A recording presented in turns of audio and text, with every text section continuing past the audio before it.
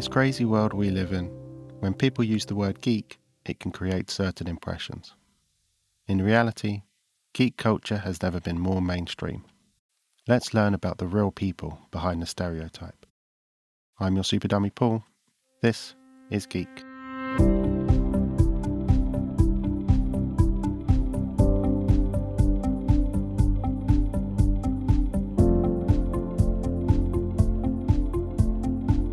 Hello, my name is Luke Bug, but like Superman has his alias, I also go by another name, and that is the Geek of Steel. I'm an online journalist. I'm just a fan of many things, but Superman is my main fascination and obsession and my passion.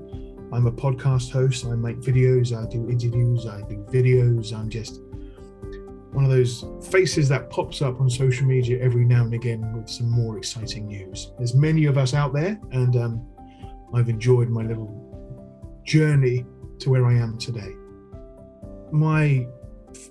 I've changed the account name. I've been on Instagram. That's been my main platform for over 10 years now.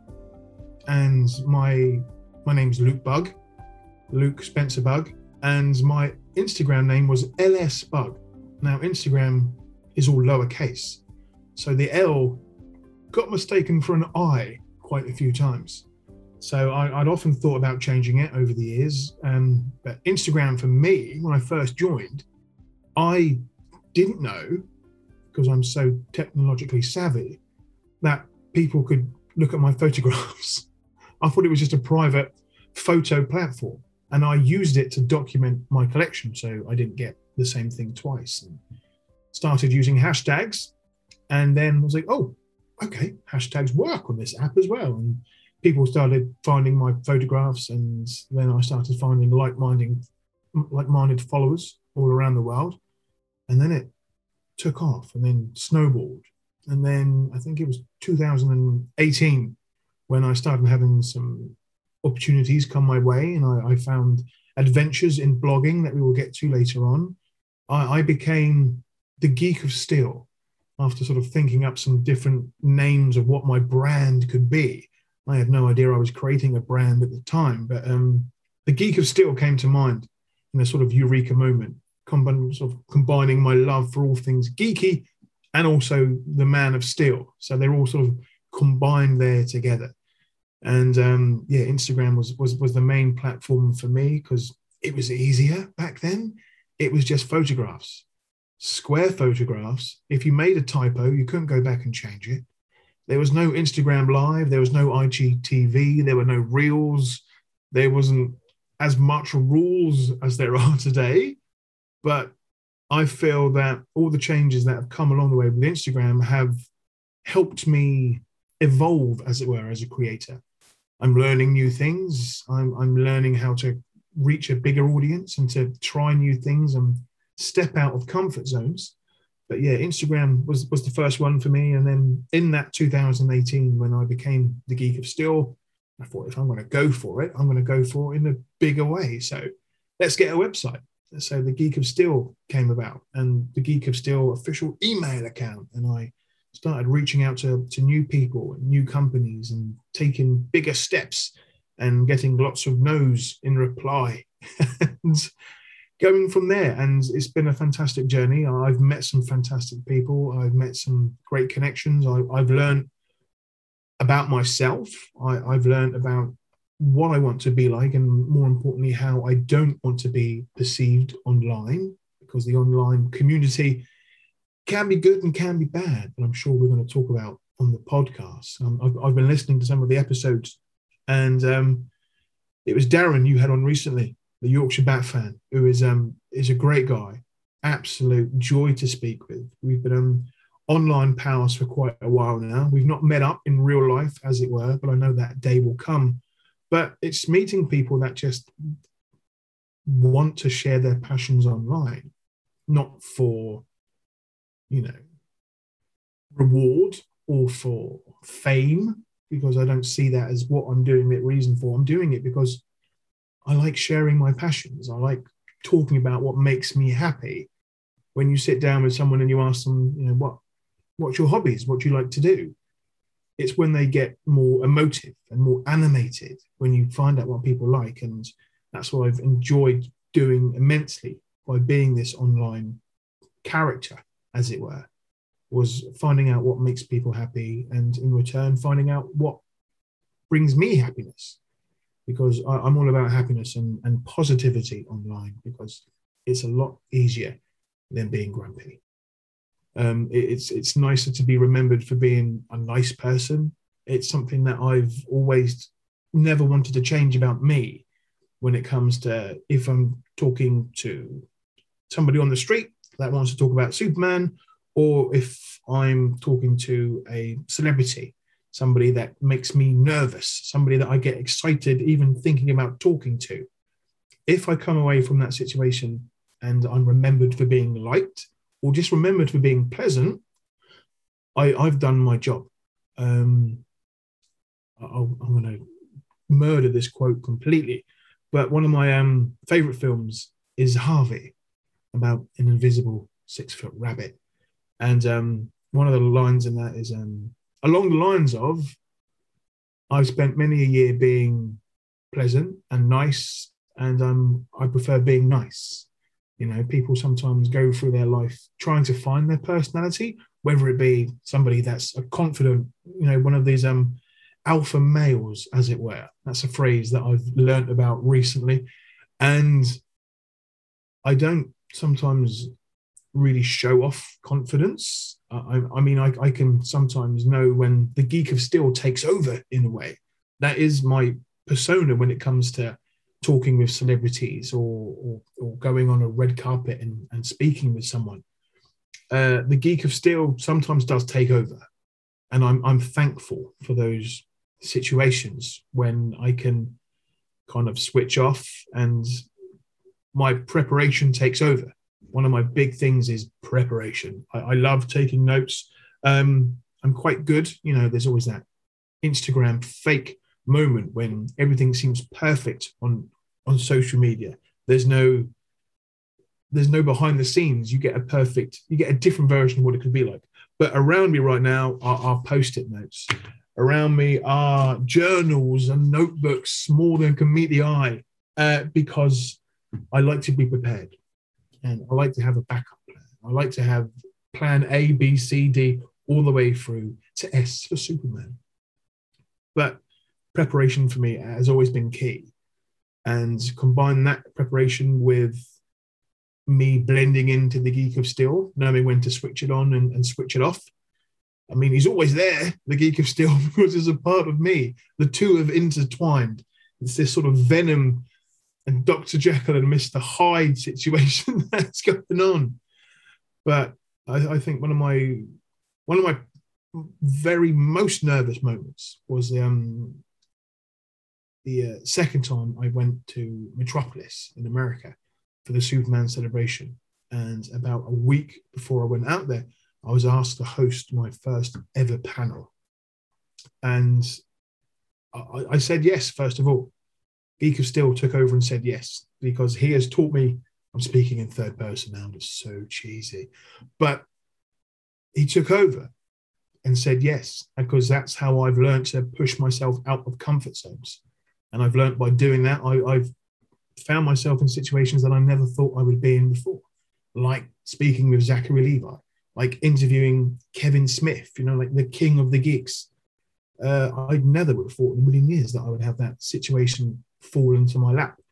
But through hard work and dedication and building relationships and relying on the Geek of Steel to flick a switch in my overactive brain, those situations can happen. And yeah, that panel I was hosting in front of all these Superman fans from around the world, and I got to interview Helen Slater, Supergirl, and Erica Durant's Lois Lane from Smallville, who I have had a crush on for many years. And it was an exciting day, a moment that I will never forget. And I planned for that moment for days and days and days.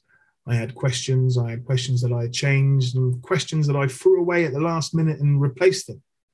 But it was a fantastic moment for me. And now looking back at it, it's shown that I can do something like that, and that I had immense amounts of enjoyment out of doing it. It wasn't sort of like a confidence thing, like, yeah, I did that. I did that well, sort of thing. It was the fact that I was able to get up on stage and host a panel for the first time. And I've not really been good with public speaking in front of faces. Like, put me in front of a podcast like this where I'm talking to you, Paul. It's great. We're having a chat. We're talking about our passions again. But when you are facing real life faces, real people in the real world, as it were, nerves can take over. And that is why, as I said, Geek of Steel took over. And it wasn't easier, because I feel that if you start to feel as if something is easy, that's when mistakes can get made. That's when you can slip up and trip up, and it can all go terribly wrong. So I think being nervous with a hint of optimism is always going to be better than going in with too much confidence and not enough notes. Always go in with notes. That's what I'd say. Yeah, I really enjoyed that, because you put it up on your show afterwards. Yeah, it was a really good listen. I did, yes. YouTube.com/The Geek of Steel. See, that's a plug. I'm getting better at that. It's always difficult. Saying to people, "Oh, go the old smash that like button, subscribe, do all the things," and I can understand why we have to do it as content creators. I mean, anybody can be a content creator. Anybody that's got a Facebook, Twitter, or an Instagram, anything, you are creating your content, and so I feel that if you are proud of what you are putting out there, whether it be a podcast, whether it be an article, whether it be you sharing a review, something that you've not done before, then do it. Dive in. As long as you're enjoying the work that you're doing, then crack on. I mean, this isn't necessarily, being a blogger, being a journalist. It's something that is not right now an option for a paid career. There have been some wonderful opportunities that I've had where I've been invited to places, invited to premieres and screening and spoken with people, but I've still got to pay the bills. So if I wasn't enjoying this, I wouldn't be doing it. It's as simple as that. I've always said that, the day that I don't want to create something, I don't want to force myself to do that, I'm going to stop, because what's the point if you're not having fun whilst doing something for free? And I mean, yes, there have been situations in the past when I've wanted to have a few days away from social media. I recommend it. It's great. Sometimes I've wanted to have these, vacations away from the internet, as it were, where you can just sit back and regroup. And normally when I do that, I get more creative and I want to do more things.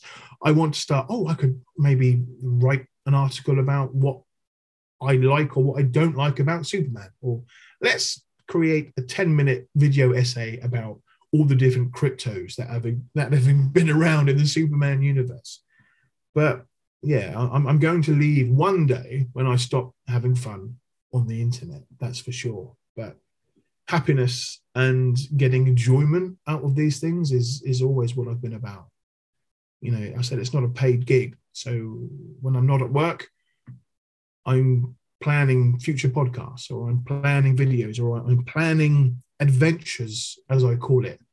I don't remember when I first started calling my trips to sort of premieres or exhibitions adventures, but that's how I see it. It's an exciting trip. Even just getting on a train and going to London for a Comic-Con or for a screening of a movie, it's very exciting. So it's the perfect way to call it an adventure. I mean, I've been doing this, as I say, for a few years now, and I've had some truly fantastic moments that I never thought would happen. As I said, I've been to see films before they've been released, and I've had to sign many contracts saying that I will not talk about what I've seen. And that is both a gift and a burden. When you've seen a film that you've been waiting for a very long time, and it's great and you loved it and you want to talk about it. It's so difficult. But there have been some situations where I've gone to these said events and other bloggers have been there, whether it be Paul from DC World or Tasman, the aspiring Kryptonian. It's great because there's somebody else there that's signed these contracts as well, but you know that you can talk to them about it and we're not breaking any rules because it's just this little group of people that have been fortunate enough to watch something. And, you know, we know why we're there. We're there to review the movie, to help build hype for the movie, and to be a marketing tool to help out. And that's something that I've been very grateful to help build relationships with these companies, whether it be Warner Brothers or DC Comics or Funko Pop. These companies that I love and would happily buy their merchandise. You probably see behind me, there's a bookshelf full of comics and Funko Pops and Superman toys because I've always loved collecting. The blogging and the journalism side came afterwards. But in the roots of it all, it's always been about Superman and, you know, that geek aspect. But building up relationships with these companies has been both educational and exciting. And it's been something that I'm proud that I've managed to do so. It's, again, the same situation as before. It's being remembered not only for being liked, for being polite, for being pleasant, but being professional. There's a fine line between all of those categories. And it's very easy to lose that trust and that moment of, you know, as again, being trusted with this company, being trusted with these titles, being trusted with Superman in a way. Sometimes I feel that if a certain situation comes around and I'm asked to promote a comic or a film or anything, if it's Superman related, I feel that Superman is the boss of that situation. I don't want to upset Superman. Clearly, I think one of the first times I was my comic reviews, it was one of the first sort of gigs I had, as it were. It was tweeted out by DC Comics. And obviously, there's a bit of a timeline between us and LA. I think it's quite a few hours. And I was just going to sleep, as we all do, just checking the socials for the last time before putting the phone down to sleep. Then the phone buzzed. I was like, what's this? So I've been mentioned on Twitter. Who's mentioning me on Twitter? And it was my DC Comics review. I was like, oh my goodness. I can't sleep now for the rest of the night. What's going on? It was levels of excitement and anxiety. What are people going to think of my review? Are they going to, you know, take my words as for what they are? When you are reviewing a comic or a film or a TV show or a toy, you are not going to appeal to everybody. There's going to be somebody that doesn't agree with your opinion, and that's completely fine. I learned very early on that you can't please everybody, both in the real life and especially online, because I think people online sometimes can be more vocal than those in real life. And I've had those situations, sadly, where I have had to deal with, again, we don't really use the word trolls because it's a negative phrase. That's something when I got to speak, sounds like I'm name dropping now, but I promise you I'm not. It's for the purpose of this conversation. When I got to speak with Zachary Levi, I was helping promote the Shazam movie, and I had, I think, about 5 minutes with him on the red carpet, face to face. And I was so nervous. Again, I had notes in my pockets. I had questions in my head that I knew I wanted to ask him. I think at one point I had even my confidence stopped me from doing this. I love Tangled. And I was going to try and make him do a smolder off with me. I'm glad I didn't, because that man, both on screen and in real life, is incredibly handsome, incredibly tall, looks like a superhero on and off the screen. But we talked about the movie. I was very thankful. I was very gracious. I was polite. And then a question that I didn't have written down, I didn't have planned. I wanted to ask him how he dealt with internet trolls. And I said the word trolls. And he didn't correct me as such, but he told me about the fact that even just by calling somebody a name like that online, it's name calling. It's defeating the purpose. There are going to be bad people online and in real life, and there are ways of dealing with them. And that interaction, I'll send you the quote once we've done recording, but it stayed with me. It was very, very inspiring to be in that moment. And when he was talking to me, I forgot the cameras are on. I forgot we were even talking about the movie. It was just talking with somebody that had wisdom about the world and the people that he has experienced in his life. And came away from that, and it was a very, very educational day.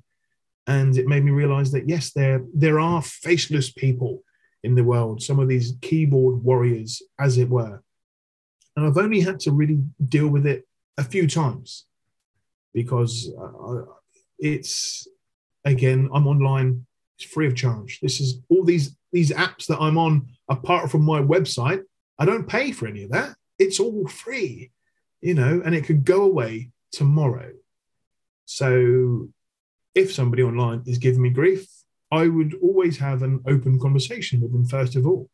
I would ask them why they think, first of all, if that behavior is acceptable. Why are you talking to me in this tone? I don't know you. But it's always good to know that the block button online is there for a reason. And if you don't want any sort of interaction with some people, then you block them. You can mute them. There are ways now with social media that you can reach out for support. You can ask for help. You can say, this person is doing this or this person is doing that. What can I do? There have been situations before in the past where people have been attacked. People have been hunted online for believing in what they believe in and following their passions. And it upsets me, to say the least. I want my platforms to be as friendly and as welcoming as possible. I do not want people really using bad language in my comment sections. I don't want people attacking other people for having an opinion that's different to mine. That's not what I'm online for. I'm there to have a good time and geek out about things. That's essentially what it's always been about. It's geeking out. We've all got something that we're passionate about. It could be knitting. It could be comics. It could be skiing. It could be collecting trading cards. We're passionate about something. Everybody geeks out. And as I said, I've got this quote because I knew I was going to get this quote wrong. This is a quote from the wonderful Simon Pegg, who has proven that, being a geek can just do wonderful things. And here is that quote. Being a geek is all about being honest about what you enjoy and not being afraid to demonstrate that affection. It means never having to play it cool about how much you like something. It's basically a license to proudly emote on a somewhat childish level rather than behave like a supposed adult. Being a geek is extremely liberating. And I clearly couldn't put it any better because that's not my quote, but I will gladly use that and give Mr. Pegg credit for it because it's everything what the Geek of Steel stands for. It's geeking out. It's being excited. It's being happy in the moment. And this isn't a persona, as it were.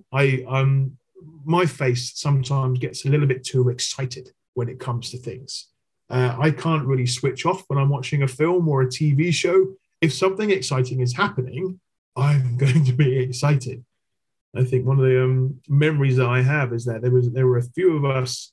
We went to a screening of the death of Superman and the reign of the Supermen. This was a pre-pandemic, and we went to the Warner Brothers cinema in London. And again, Paul from DC World was there, Kibla Ahmed Art, Get Your Comic On was there, and a few others. And we were all huddled together watching this film for the first time.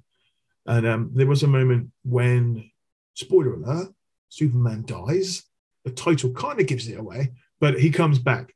And when he comes back, I was getting excited in a very big way. The death of Superman is one of the comics that got me into Superman. And this moment, I mean, they released it. They've released a Death of Superman animation in the past. It wasn't all that good, but this remake, I loved it for what it was. And the moment when we see Superman come back, and he's got the mullet, he's got everything. I was getting very excited, and I was shaking about. I think, trying to hold back the screams of enjoyment, and that was what I class as a geek out moment. It's me. It's that moment of reacting. I've been accused in the past of dramatizing it as such. If it was a reaction video for a trailer or a review, or me just being elated about something, yes, I can understand how people can think he's putting that on. It's all fake. I'm not that good of an actor, for one. And I just enjoy being happy about things. I like getting excited. It doesn't take much. I mentioned before we started recording that sometimes I can get quite distracted by things. If I see something shiny, I'm going to go off and grab it, whether it be actually something shiny like a magpie, or if I can hear something else going off. So when I'm watching a film, when I'm enjoying a TV show, I like to have subtitles on, captions. So that way I can focus on what people are saying and what they're doing and what goes on, and I can get myself more drawn in to that moment. And that's why I enjoy watching movies in the cinema when I can, because the phone's turned off. There's nothing else for me to focus on apart from the story that's being told to me by somebody else. And that is why I love reacting and reviewing movies and giving it my own personal touch, because it's just a review. It's my thoughts about a TV show or a movie. And if people want to read my reviews, or people want to find out how I feel about something, I'm happy for that one person that wants to read or listen to my review. And we're not always going to agree on the same things. And that's what I love about the internet, is that there's so many people out there with different opinions. Some people like things done this way. Some people like things done that way. Some people like it when there's a merge, when there's a combination of things going on, when we can all sit back and watch a film or a TV show, or read a comic, or play a video game. There's going to be some aspect in that we like and take away from it. And when we can talk about that openly, we can talk about other things. That person may have noticed something that I didn't notice, and that way I would look for it again the next time round. And that way my reviews would be better. And I'm looking for something else to enjoy. As I said, I can't switch off that easily. So when I watch a film now, I am watching it for the direction. I'm watching it for the character development. I'm watching it for the soundtrack. I'm watching it for the Easter eggs, because there's always an Easter egg now in the film. There's always something else to look out for. And again, I've learned these ways by geeking out, by embracing my passions. And that's, again, something I love that the Geek of Steel has brought my way. And yes, and again, if people are happy with what I'm doing, I'm going to keep doing it. That's one of those other reasons. As long as, one, I'm enjoying it, and two, somebody else is enjoying it, I'm going to keep on doing it.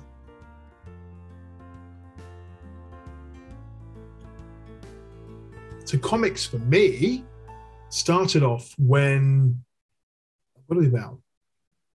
8 or 9. And started getting into the Beano, the classic world of Beano and Dandy, and showing my age a little bit there, apart from the greys in my beard. The Beano and the Dandy were two very, very British weekly comics that came out in the UK. And I love them, still love them. My youngest niece of still is a subscriber of the Beano. She gets it every fortnight now, or weekly, but it's a comic that opened my eyes into literature. I wasn't the best of readers as a child. Looking back at that, it's probably, again, going back to that squirrel aspect. I couldn't focus for too long reading a book. I found it difficult. I felt I can remember trying to read Lord of the Rings when I was about 12 or 13. And there's just pages upon pages of beautiful descriptions, but it's just one tree being described for about 5 pages. And that is great because it gets you lost in the story. But for me, as a young adult, I found that difficult. So reading the Beano, reading the Dandy, it got me into collecting comics, specifically annuals. They still produce their every annuals at Christmas, but I would get the Beano annual and the Dandy annual and comics like Whizzer. And that, that became my collecting, that my passion. And I started going to car boot sales with the family on a Sunday afternoon. Would love a car boot sale. It's where I learned the art of the haggle of if I saw a comic back in the day for 20p and I offered the man 10p, so would you take 10p, sir? I said yes. So that's me. That's a win. I saved some money for another comic and I got a comic out of it. But yeah, reading the Beano and the Dandy, and then that moving on, I can remember being in the school library at lunchtime, and there was a graphic novel of The Hobbit. I was like, oh, okay, this is I know of this author because we've talked about it in English classes. I'll try and find a copy of it. I'm still trying to find a copy, but it was quite a large book. So, and it was I can remember just getting lost in that story of it. I was thinking, okay, this is a different form of book for me. I can enjoy the context of what these characters are doing, but I've also got the visuals. And those were the comics that I got into. I was reading those ones. And then from that, I mean, I've always been a fan of comedy and TV shows and movies. And my dad used to read Viz. Now, completely, at the time, not fit for children's eyes. But at about 14 or 15, you wanted to broaden your horizons, as it were, and learn more things about the world. So I started reading these books, these comics, and if I'm sure people are out there that know what the Viz is all about. If you've not, search for it, but not on office time, because the results you're going to get back are very not safe for work. But it was an adult comic. It was cheesy characters. You could see where the storylines were going. There were very interesting characters. But at the time, my levels of immaturity combined with my love for slapstick and toilet humor, the Viz comics gave me everything. Whether it be characters that had problems with flatulence, whether there were characters that couldn't stop swearing.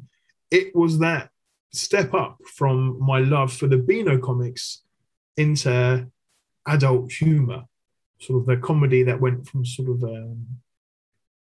Mr. Bean slapstick to the language that we used in programs such as Bottom.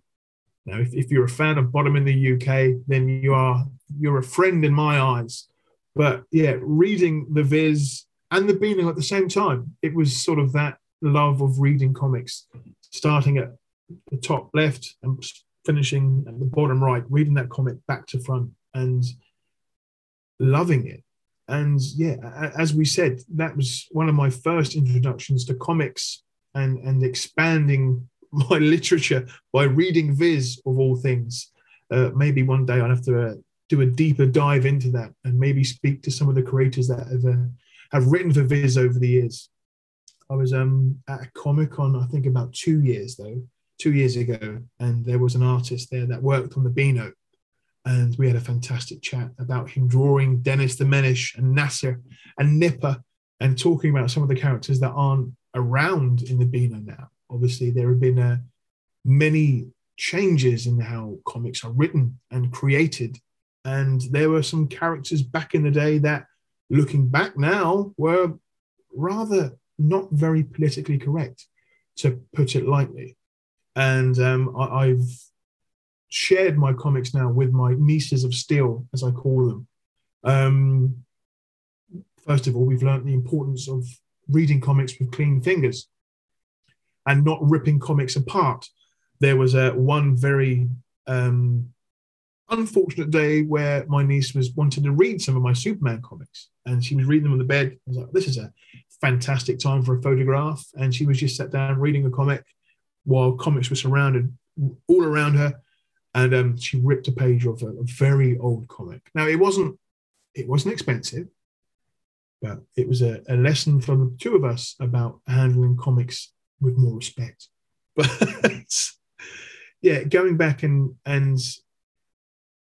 seeing him and talking about the Beano, and seeing my niece in that moment asking him for a sketch of Dennis the Menace and Nasher and Nipper, I was like, this is me passing on my love for comics to a new generation, as it were. And the Beano has been around for decades. I hope it's around for many more, because I'm still enjoying reading the antics and the new characters. And sometimes characters are coming back into the comics, which is very exciting. There were a few very taboo characters back in the day, even characters such as they were characters that were sort of Native Americans, which in today's eyes would be incredibly insensitive to have in a comic. And the Beano and the Dandy have addressed this. It's a different time back then, and so on, all these things that are happening in the modern day. But going back, I'm very grateful that I did spend my money on the Beano each week. And I think one of the moments when I realized that I was becoming a more mature human being, maybe in years, not just the psychological aspects of me, when I saw the comic was more than £2. And I can remember back in the day when the Beano was like 24p, and you would even get sometimes a free gift with that, sellotapes to the front cover of the comic. That's how you get kids in comics. Offer them sweets and a 24p comic. And yeah, I'm grateful for that, because I really feel that if that wasn't the case, I wouldn't be who I am today. But yes, that was my introduction to it. But it was Smallville that got me into Superman and took over my life, because I can remember just watching that pilot episode on Channel 4 back in the day, and I didn't know what it was. I recognized the storyline, I recognized the characters, and I was like, oh, fun. This is like, at the time, it was a big thing. Shows like Dawson's Creek and all these sort of young adult dramas / soaps and sitcoms were about. But this one was a bit more fun. There were superheroes involved. There was special effects. There were all these young, attractive people on screen. And combine that with a little bit of Superman, I was like, oh, okay, I know of these characters. I don't know too much about them, but let's give this show a go. And I did, and I got hooked. This was obviously, yes, the internet was around back then, but not in such a huge way. When season 1 of Smallville came out way back in the day, I think it's got a big anniversary this year. I think it's its 20th anniversary or something like that. It's something crazy. And I fell in love from season 1. I can remember when the season ended, I was like, what now? I've got to wait for how long? Because obviously in the UK, we would get the TV show way after it aired in America.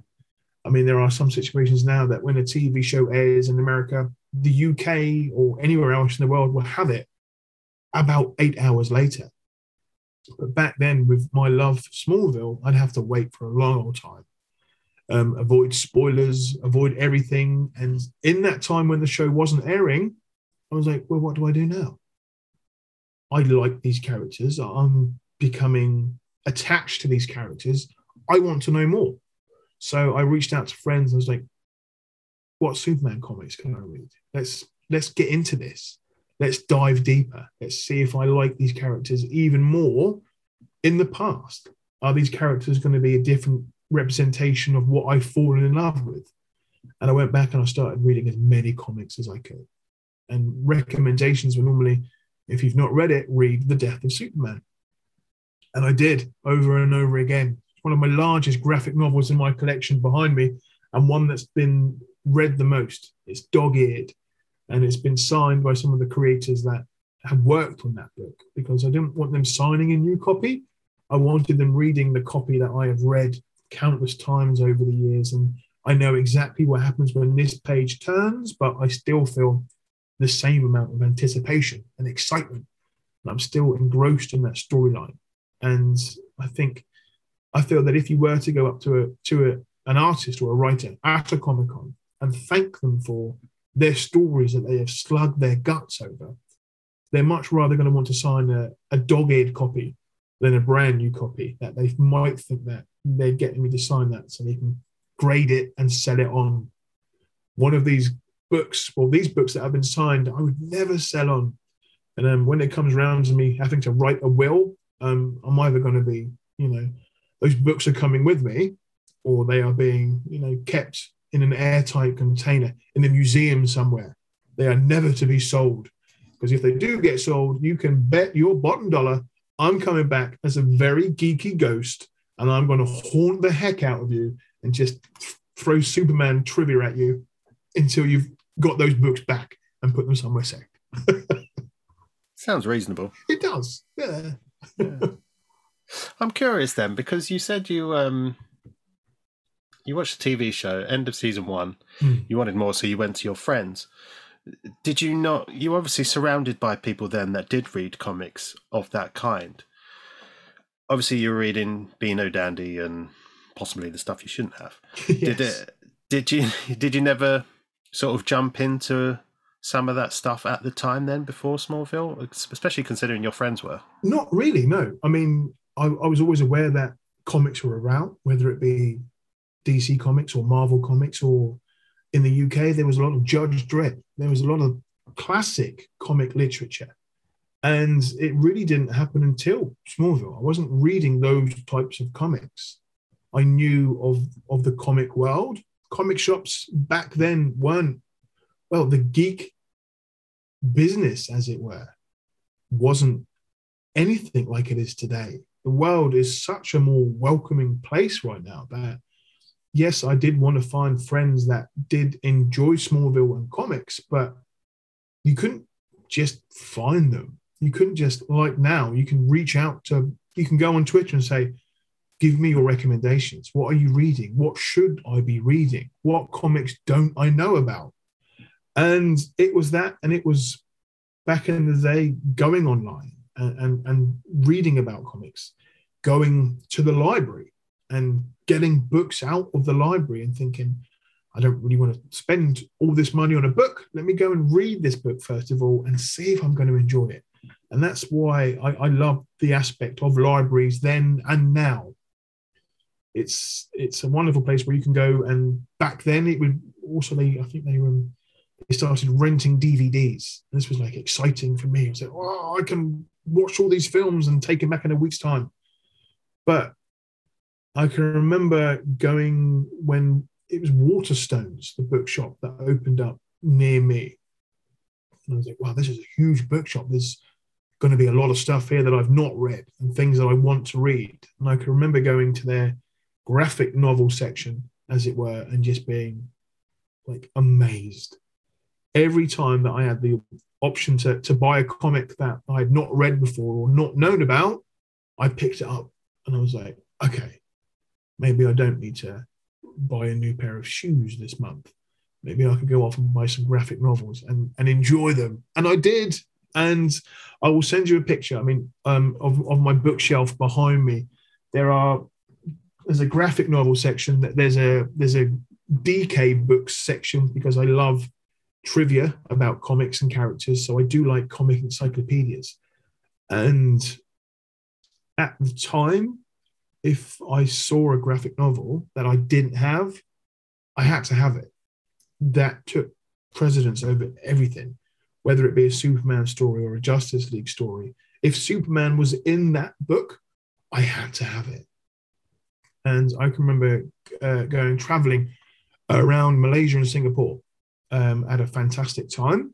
But then we went into some more commercial areas where there were bookshops. And I was like, okay. And the exchange rate at the time was too good not to bring books home. And I can remember bringing my suitcase home from these real life adventures, and I didn't bring back souvenirs. I didn't bring any souvenirs back from sort of the Singapore Zoo or the Malaysia Zoo, all these fantastic historical places that I visited. I came back with Superman graphic novels because at the time there were so many books that I hadn't read. There were books like Superman versus Alien. There were all these different Elseworld stories about Superman. Yes, I love hearing his origin story being retold as many times as possible. But when you combine Superman with medieval times, or Superman with an alien, or what if Superman was in fact Tarzan? All these crazy conceptual stories that if I read the back of that book in a bookshop or a comic shop, and I was like, okay, I want to find out where this story ends, I'm buying that book. And it normally happens quite a lot. And, you know, it's great now that we have these websites like Amazon and eBay where we can go on there straight away and find the book that we're looking for. And we can find it for cheap and we can have it delivered the next day. There's still something about going into a bookshop and seeing a title that you've not found online before or you didn't know about it, that you think, okay, let me just read that back page, and if it whets my appetite, I'll buy it. And yeah, I normally end up buying it. I've only had to put a few books back because I've realized that I've already owned that book. I have bought duplicates in the past, and I will probably do that again. And yeah, from buying the graphic novels and the encyclopedias, I wanted to get into comic collecting. That is a moment that I both appreciate and also regret, because again, this is a very nice framed picture for those not looking at what I'm looking at right now. You can see my fortress of solitude, as it were. There's very tidy bookshelves. There's a very tidy wall. Around me, there are boxes of comics. And there are boxes of books and toys that are yet to be put on display because I'm running out of room. But I can remember buying dog-eared comics that have already been read before and finding secondhand bookshops. It was Dave's Comics in Brighton I went to many, many years ago. And there was a fantastic section that had all these brand new graphic novels. I was like, okay, I've come here for that one, but let's also have a look at that one. And I might want to add that to my list. It's fine. I don't have to have lunch. I can spend my lunch money on some more books. It's fine. A meal is only going to last me an hour. This book, I can read it and I can read it again. That was my thinking aspect. I was like, Luke, this is quite an investment, really, because you can't enjoy a meal twice. You can enjoy a book more than once. I was like, yes, that's perfect reasoning. That little good devil and bad devil on my shoulders was telling me which to do. And I can remember not buying single issue comics for the story, but for the artwork that was on the front. I love the crazy stuff from the 50s and the 60s. I've got a few comics from the 40s that obviously just to look at. If I have to read those, the nieces get nowhere near those comics. And I've got a nice pair of white gloves to pick them up if needed. I'm yet to get a comic book graded because I hate the idea of a comic being sealed and that you can't read it again or even just look at any of the pages, because if I've got an old comic in front of me, I can get lost in that moment. Again, going back and mentioning in that squirrel aspect, once again, I can read a graphic novel and still get distracted by a phone. I can watch a film and still get distracted by a noise outside. When I'm sat down with a single issue comic that's only got a few dozen pages in it, I will study every single page. And I love going back and reading the old adverts and reading the letters that comic book fans at the time would write to the editor or the writer. And they're still relevant to what our thoughts are now. You could be reading a comic, that is very hard to believe because it's a bizarre scenario. But a fan would write a letter to the artist or the editor and get a response. And that's what I love that aspect about Comic-Cons, because yeah, you think somebody else out there, some other part of the world has got the same thoughts or the same theories about this storyline or this character. And again, that's that. Back then, way back in the day, before Comic Cons and comic shops were such a big part of our everyday life, forums in the back of a comic would be the way that we communicate with each other, and we learn more about our characters and the villains that we've grown to love and hate.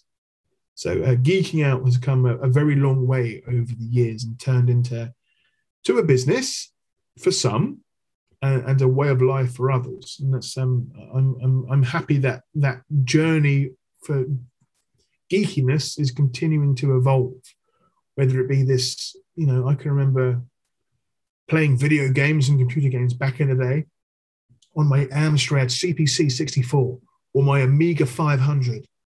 And I can remember getting a second-hand Amiga for Christmas one year that my mum got off a family friend. And it all came with, back in the day, it was rather easier to copy games than it is today if you had floppy disks. And my mum, bless her, she just got a box of floppy disk games that did have names on them, and some had sort of a brief description. But there were over 500 games with this kit. And she got an old, almost like a tax book. So it was a long, thin book. And she got little Post-it notes and sticky labels and classic floppy disk boxes. And she went through the whole list and named each one and put the sticker on. And then there was a name in the book. So even then, sort of her organization skills were way better than mine.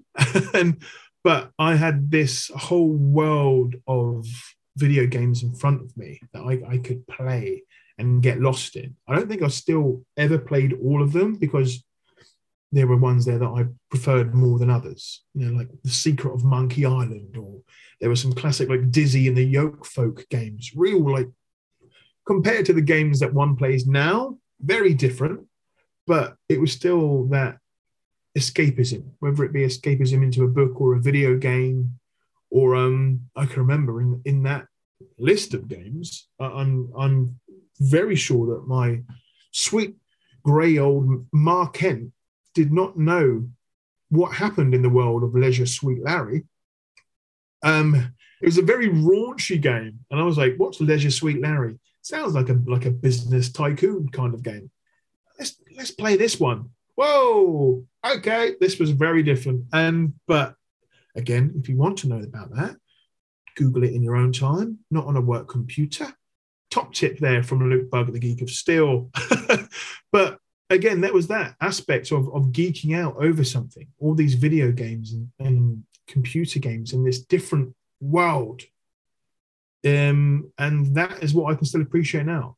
If I can imagine, I can remember when I got a PlayStation for the first time and played Wipeout 2097 and was obsessed with not only the music, but just being stuck in this Tron-like world of video games. And now in today, I did play it recently, still a fantastic game. I'm still dreadful at it. But we've got the world of Twitch now, where people watch people play video games along with lots of other stuff. But if I were to go back in time and think of that even as an idea, you think that's just, the world is a wonderful place right now for people that enjoy this escapism, whether it playing a computer game, whether it being lost in this virtual reality. I think I've read Ready Player One quite a few times and thought that world was merely just going to be a fantasy where, in this last year of this dreadful pandemic, we've found ways to escape, whether it be with a Zoom call or playing a trivia quiz or playing a video game with other people in different countries around the world. I mean, I feel like we're getting close to Ready Player One being more a reality than a fictional world, that's for sure. But it's that aspect of geeking out and falling in love with your passions and embracing new things. And I've tried Twitch. I mean, it's difficult for me because there's so much stuff going on at once. If I were to do a Twitch stream, I need about 5 people telling me what to do and what not to do. I feel that some people have found my inability to play a video game has been more entertaining than me being able to play it. But there are some big DC games coming out over the next few years, whether it be the Suicide Squad game or the new Batman games. I'm going to play them, and more importantly, I'm going to fail at them. But what is paramount, again, going back to it, is the fact that I'm going to enjoy playing them. And if people get enjoyment out of me really having like head scratching moments of trying to figure out the most basic of puzzles in a child's Lego video game, then they're more than welcome to watch. They don't often help me. They would give me clues, but they would help me out with the video game. Then I am all for people embracing their passions and what they geek out over. Well, you mentioned earlier, you sort of alluded to the fact that you have things that people aren't as aware about. As you say, you have the Geek of Steel and you have Luke. Who's putting the Geek of Steel sort of slightly to the side. What more does Luke geek out about? I find that I've got quite an addictive personality. That if I get involved in something, I'm gonna keep at it. I'm gonna find out more about it and then put that in a cupboard for a while and then forget about it and then maybe come back to it in a year's time or so. As I said, I've always loved movies. I love music. I love all types of music. My iTunes account has got multiple. It's the most bizarre looking jukebox that you would ever see. So I think I've never been really obsessed with, say, one band or one artist. It's more of like, oh, I like that song because I've heard it in that movie, or I like that band because I've heard it in a TV show and I wanted to know more. At one point, I was going back to Smallville because the musical choices in that were fantastic. I had, I think, every song that featured in that show. But I love getting lost in something, whether it be a walk. I like to get away from technology every now and again and just go for a walk and switch off. And I can be stuck. I'm on the south coast of England, so there's lots of hills near me, and there's lots of coastal areas as well. So I can just go out and watch the sea for an hour and get sort of lost in chaos theory. Like if I was in a boat right now that had an unlimited amount of fuel, if I went straight ahead, where would I end up? And it's things like that. And then I would get obsessed with space. So I was given a telescope at a very young age, and that made me very fascinated with the stars and the planets. And as a child, this combination of both comics and sci-fi fascination, I would want to know more about extraterrestrials. From that, I would want to learn about the mysteries that are on Earth. I want to know about sort of the origins of freak shows. So again, as a child, again, this sort of interesting imagination of mine and this hunger for information, I wanted to get to the bottom of things. And that is a big part of the Geek of Steel. I don't think it's the fact that I don't like secrets. It's the fact that I want to know as much information as possible. And that's when my love for documentaries came about, and my love for journalism and following and the career of Louis Theroux. Love Louis Theroux. I did a media course in college, and I loved his journalistic attitude, the way that he could get to the bottom of a situation and get in very sticky situations, but also be this charming, lovable, very nerdy geek. You know, he's very obviously British, which was another thing that I found, that if you are in a situation where you're talking to somebody with a different accent, your accent can open more doors than close them. So I certainly use that in my advantage whenever I can. But I do like still not knowing secrets about the world, but giving myself more information by looking for it. So anything to do with cults or sometimes conspiracy theories or secret organizations. It's another sort of world that I can dip into and stick my toe in and learn about something else that sometimes sounds like sci-fi, but actually isn't. So yeah, conspiracy theories have always been something jovial to get myself into. Please, I'm not a flat earther, before I put that out there. That is something that just baffles me, but it's more the conspiracy theories that are out there, like that are fun to look into, like the dark side of the moon. There's stuff going on at Area 51. There's aliens, there's UFOs, there's all this mad stuff that we can get ourselves into. And even something as crazy as the Bigfoot theory. I love that as a concept. And the fact that there are people who are so heavily involved in discovering the truth of the Sasquatch. Even Michael Rosenbaum, my favorite Lex Luthor from Smallville, he is a big fan of Bigfoot. And it's, again, if one day I had the chance to interview him, we've got common ground. We could both talk about Bigfoot together. And again, that's another aspect of geeking out. But there's lots of passions that I enjoy. And some of it, yes, as you said, it's a good question.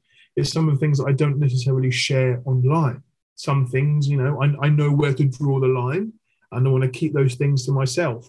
But then I think, well, if I enjoy talking about it, then I should enjoy sharing it and finding like-minded people on the internet that want to talk more about it. The internet can be the world's biggest forum, the world's biggest letter page, like we used to get in the back of the comics. You will find friends out there, no matter where they are, that know more about a subject than you do. And if you are willing to embrace that and ask more questions and be hungry for knowledge and not gatekeep, that's one of those things that have come out in the last few years. I've had my run-ins with people that say, oh, you shouldn't like Superman because you like this, and you shouldn't like this film because you like this, and you shouldn't like that. I don't understand that at all. And that's something that I'm totally against. If you're passionate about something, don't hide it. And that's, you know, there are some things that I probably won't share online because I've not really got the need to share it. But it could be anything. For one, I'm a massive foodie. So I love food. I love trying new food. I love the idea of food carts in America. I mentioned before that I'm not the best of sleepers. So YouTube for me is just this wonderful playground of all these different videos that can make you fall asleep. And recently I've been watching these magnificent Korean videos that have got just millions of views. Now, it's not mukbang or where you watch people eat food. I can't do that because I really don't like the sound of people slurping on noodles at 2:00 in the morning. But there are videos of people creating food. So there's no voices. There's no sort of stimulation. You just watch people make lots of food, normally for restaurants. So there's one where I was watching, they were making sushi. I was asleep within 5 minutes. It's fantastic. Woke up, though, with an incredible need for sushi. But everyone's passionate about something. And yes, as I said, I've got lots of passions inside me. Something that I've not shared. I've got an incredible fascination with Las Vegas. Never been. Would love to go. I'm not a huge gambler. I got married in Vegas. Look, see? And that's... Yeah. Was it by an Elvis? Sort of. Okay. Let's dive into this. You've got me now. See, we're talking passions. So we got married in the Excalibur Hotel, the castle, in the chapel. Well done. Completely normal. Everything. It was, we didn't have an Elvis, as it were. We didn't have any of that. But his name was Elvis Martinez. Oh, see, there's a story there, isn't it? That's what you've got to think. There's a story there. Yeah. Wow. But that's it. So we accidentally got married by Elvis. That's it. But you've got a story out of it. Life is all about stories. I've worked in customer service now for longer than I care to admit, and I think that's partly why I love doing the podcast and interviewing people so much, is that everybody has got at least one story in them that they love to talk about, and they've got a pattern. They've got their own rhythm to telling that story, like they're a stand-up comic. That's another thing. I love stand-up comedy since a very young age of listening to jokes by Richard Pryor and Eddie Murphy and laughing my socks off to stand-up videos that I was really not allowed to watch. And everyone's got that funny story that's it's got a punchline, whether it be you accidentally got married by Elvis or something, there was a calamity involved.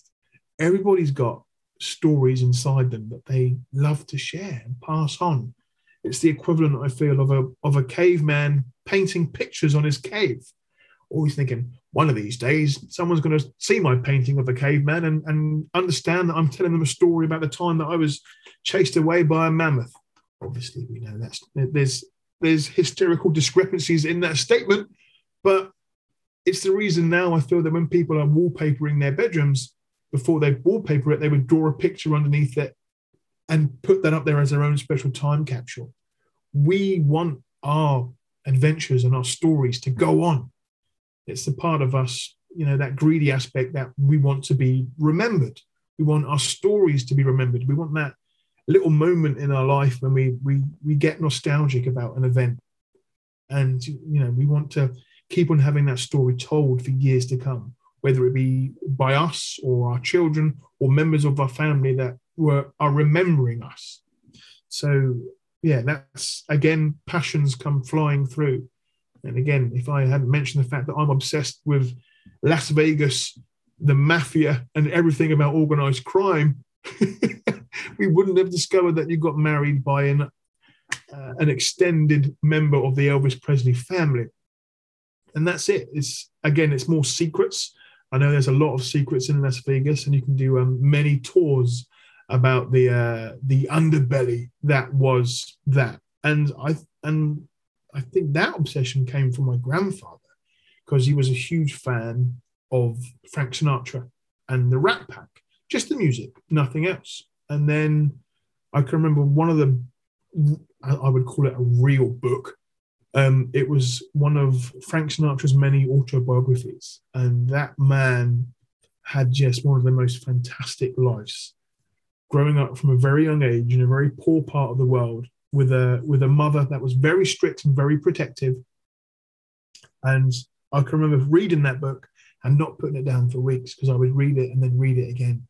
And I think one of the first lines in the book was that one of the insults that his mum used to say to people was, "You're a son of a bitch bastard." And like at the time, I was like, I've never heard that cuss phrase before. That's amazing. Again, there is so much out there in the world to be enjoyed by, to be educated by, to get yourself lost in, that I'm rarely bored. There's always something for me to be doing. I don't like silence. That's why sometimes if I am walking, if I'm going to go out walking, it's going to be somewhere noisy, somewhere where there's either the crashing of waves or the wind blowing through trees. Now, I'm sure if I did have some therapy, they would read into that I'm probably not comfortable with the sound of my own voice. Yet here I am on a podcast talking to you. You've asked me about 4 questions and I've not bloody stopped talking. Let's look into that some more, shall we? I mean, if you ever want to have a podcast with Kelsey Grammer or Frasier, we can dive deeper into that. But that's something that I'm not ready to tackle just yet. That's not the British thing to do, Paul. But yeah, it's finding things to keep me busy, to keep my overactive imagination, my thoughts under control. Like at the moment, I've started this at the beginning of 2000 and this year. There's a saying that if you make 1,000 paper cranes, you get a wish. So I've started making paper cranes at the beginning of the year. I think I'm about 800. So I'm guessing there. I do it whenever I've got a if I'm waiting for a podcast to happen, or if I'm waiting for a video to export, again, I can't keep still. And what was funny about that was I just bought the cheapest box of origami paper that I could get off Amazon. And it arrived and the paper wasn't the right size. It was far too small. And I had to learn not only how to make an origami crane, I had to learn how to make an origami crane with my sausage fingers. Now, if I'd got a bigger piece of paper, it would have been easier. But I thought, no, there is a lesson within this. If I can make one, I can make 10. If I can make 10, I can make 100. And yeah, I've not got many to go. And my metaphorical wish will be granted when I get to 1,000 birds. So I'm not far away from that one. But yes, many passions, many secret sides to the Geek of Steel. A very long answer to your very simple question, Paul. So that makes me think, because you do like to keep active. You do, like you say yourself, you don't like the silence of things. So it's curious to me that the passion that has kind of gone to the top, one could argue, is one that doesn't fulfill that. Superman and comics, yes, you've got the movies, you can entertain yourself that way, but it's not an active interest. Why do you think it is that that's sort of taken over from the other things? I mean, it's the one that it's a fantastic question, by the way. This could be the moment where the Geek of Steel retires, Paul, where I find something that I'm more passionate about and I would just disappear from the internet. My digital footprint will be erased and I will just go like a whisper in the night. Fantastic. Everyone will come hunting after me. That's it. And then pitchforks at a blaze. Yeah. I mean, for me, when the obsession with Superman started, obviously it became a talking point to some and an interesting aspect of my life. Maybe before I found Superman, I was looking for myself in a way. I always loved the aspect of Superman that he's got an alter ego. And yes, again, if we were to get a therapist involved, I think that'd be a great way to get some free therapy, is to get like a therapist on a podcast. Pen and paper at the ready. I'm going to write that down for a future episode of the Podcast of Steel, available at thegeekofsteel.com. That's how you plug. It's that aspect of being somebody else, but also being yourself at the same time. So for me, once I knew that Superman was a thing. It wasn't something that was just thrust upon me at a young age. I decided to become a Superman fan. I didn't want to be a Superman fan, as it were. I'm still not declaring that fact. There are still many pieces of information out there that I don't know. There are many comics that I haven't read. So I would never self-title myself as a Superman expert because I'm nowhere near that. But I love the fact that when people would go out or they were getting me a souvenir from their holiday, if it was Superman, they would think, oh, Luke likes Superman. Let's get him that. I was like, okay. So when people think of Superman, they think of me. Interesting. Now, I don't have the physique of Superman. Probably the only thing that is the same is that we both wear glasses. So that's a fun little link, is that me and Superman both wear glasses. So maybe they'll think of me as more of a Clark Kent than a Superman. And then it became stuck. Birthday presents were easier for people because they would get me Superman things. Christmases would be easier. Whenever Superman was playing on TV, I wouldn't need to buy a TV guide because I would get a lot of text messages saying, ITV1's playing Superman. Have you watched it before? Have you seen this one? Have you heard this rumor? Have you read this book?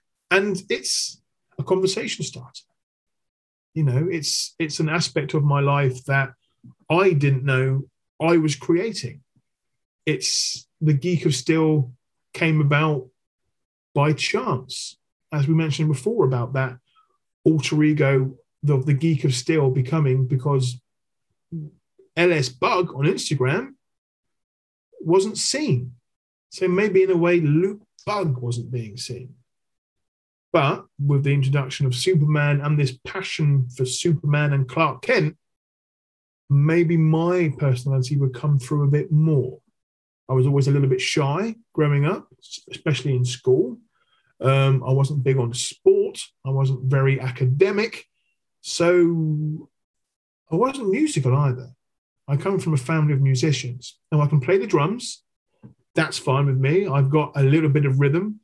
But the thought of playing a guitar or playing a piano or playing anything that involves sausage fingers, it's not for me. But put two sticks in my hand, I can follow a rhythm. I can get lost in that thought. Again, another pastime that isn't very quiet to drown out my thoughts.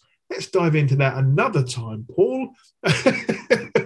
But being the Superman fan helped me come out of my shell. And finding that alter ego of the Geek of Steel, for a long time, I didn't associate myself. I didn't want to be on camera. I didn't want to be in front of the camera. I preferred being behind it. And this was before Instagram had video. So it was all photographs. It was all just very two-dimensional. There was no depth to my posts, but also there was no depth to my character. But with the evolution of social media and the internet, along came the evolution of Luke Bug. I was able to be more creative. I was able to try more things. I was doing videos. I was writing articles. I was being academic in a world where I never thought I would be academic. I've always been okay at customer service because obviously I'm still in customer service. So let's, make my own inner Justice League by bringing all these elements of my passions out and joining them together to create this monster that has in a way taken over my life, the Geek of Steel. Again, an alias, a personality, somebody that is different than Luke Bug. And I don't think now that the two are slowly blending together. I never thought in a million years that I would get recognized as Luke Bug, the Geek of Steel. But now, obviously, my name and my face is on many things, including, awful plug, I've got myself on a hoodie because many years ago, somebody created me as this cute little emoji. And then they gave me permission to put that on stickers and badges. And I feel that I'm proud of where I've come as a person and a brand. I feel proud of my journey. So it's a good way for me to acknowledge my successes and the things that I've achieved for myself as Luke Bug and as the Geek of Steel. And slowly the two are becoming one.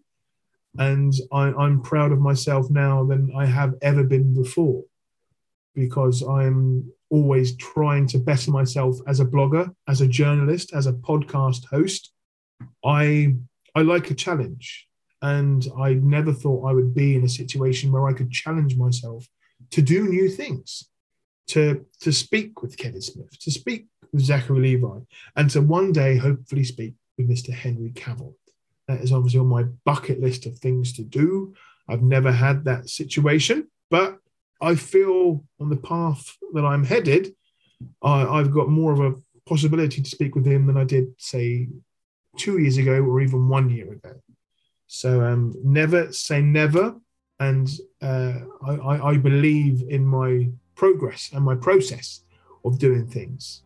And if I didn't think it was a possibility, I would never put it out there into the internet, because whatever you say on the internet stays there forever.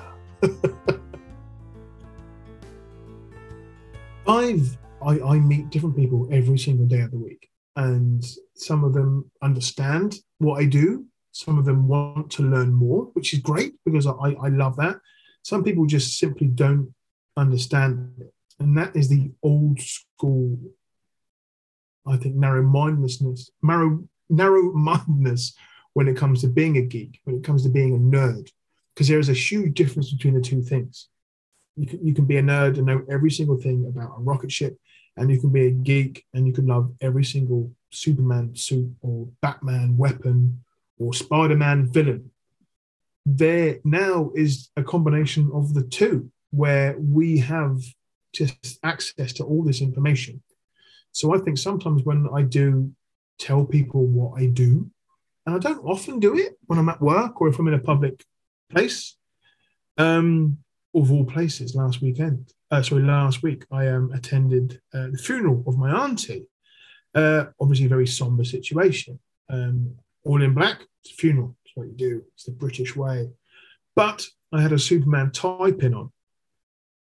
And I had some wonderful conversations with people that I've not seen for quite a long time, talking about what I've been getting up to with work and real life and the life away from computer screens. And they knew about my persona, the Geek of Steel. But we had a more interesting time talking about, like we're talking right now, about how other people see you as being this online person. They think, oh, he just likes comics, or he's immature, or he's stuck in this mindset of being a child and he can't have a grown-up life in a way. And I've had that a lot, and I've thought about it and think, well, it's true. Grown-ups suck. Grown-ups and responsibilities are not fun. Yes, I know how to pay bills. Yes, I know how to change a plug. Yes, I know how to do things that aren't based around fiction and superheroes. But if I've got an option to have a conversation about the many different types of kryptonite, or have a conversation about heavy politics, I'm spending my time the way I want to spend it, by talking about the things that make me happy. Now, I never really understood sport. I've never really enjoyed sport. But if we have a conversation about Quidditch, you've got me.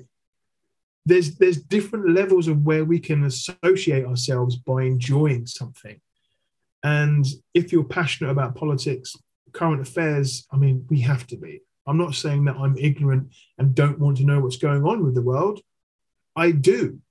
And sometimes that's why I enjoy escapism so much. Because I think over the last year, the alert sound that went off every time there was a BBC news flash, it was giving me severe levels of anxiety. So much so that I had to delete the app. Now, I'm still getting news updates. I'm still choosing to get my news from reliable sources. But when it comes to sitting down with somebody and saying, oh, how's your day? Going through the normal small talk of a situation, I'm much rather going to want to sit down and spend my time talking or listening. It can happen sometimes. Listening to the items that are making me enjoy life. Talking about food, talking about travel, talking about space, talking about Bigfoot, talking about Superman and movies and TV shows. I'm going to talk about that.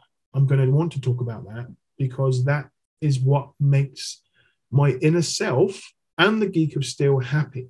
It's talking about the things where I can escape the real world and talk about the heroes and the villains and the stories that bring me joy. And sometimes that, if you don't know about what I get up to online, if you're a person in the real world, you're not going to understand that straight away. But after a while, if you allow me to explain why these things make me happy, you can understand why I do it and why I won't stop. And again, it's something that I've kept hidden within me for many years. For many people at work, at different jobs, they didn't know about my passions about Superman. I've been in situations where I've always worn a uniform, which is great because I feel that's another alias, as it were. You go into work and you become somebody else. If it wasn't for the name badge, they wouldn't know. Whereas now I wear a name badge to work, but also that name badge has got a Geek of Steel pin on it because I'm always repping the brand. So now I've never been ashamed of my passions or my love for Superman and fictitious characters. But now I'm more than happy to talk about it, to be open-minded, to share what I love. And if you don't like what I love, that's on you. That's not on me. So, and that is what I'm so happy about the world of pop culture, about the world of geeks and nerds and fan girls and fanboys. We love stuff and we're not ashamed of it. It could be a comic, it could be a TV show, it could be a fictitious world, it could be a board game, it could be a band, it could be anything, whether it be K-pop or anime or people going back and playing old video games or making their own video games. We are in a world now where we need to find happiness. We need to search for it and find something that we can cling on to that releases that serotonin, that gives us these moments where we can forget about the real world and get lost in the moment of happiness. And if we can't find happiness, then I'm not going to get deep and philosophical about the meaning of life. But if we're not smiling, if we're not enjoying our time on this planet, then what is the point?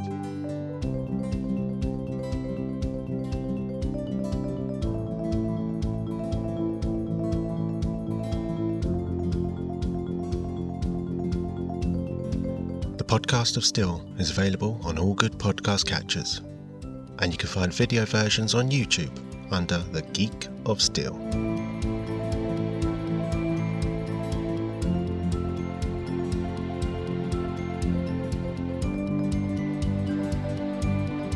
You can find the Geek of Steel on all social media platforms and on the website thegeekofsteel.com.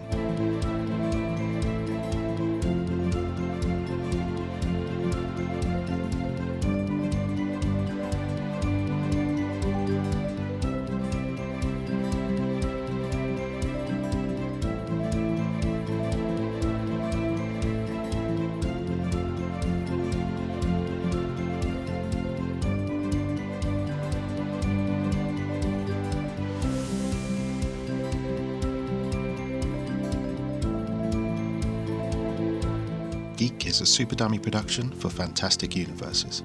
Find out more at fantasticuniverses.com and superdummy.co.uk/geek. You can contact the show on Twitter @EraOfGeek or by email geek@superdummy.co.uk. You can support the show and Fantastic Universes by joining our Patreon, patreon.com/fantasticuniverses.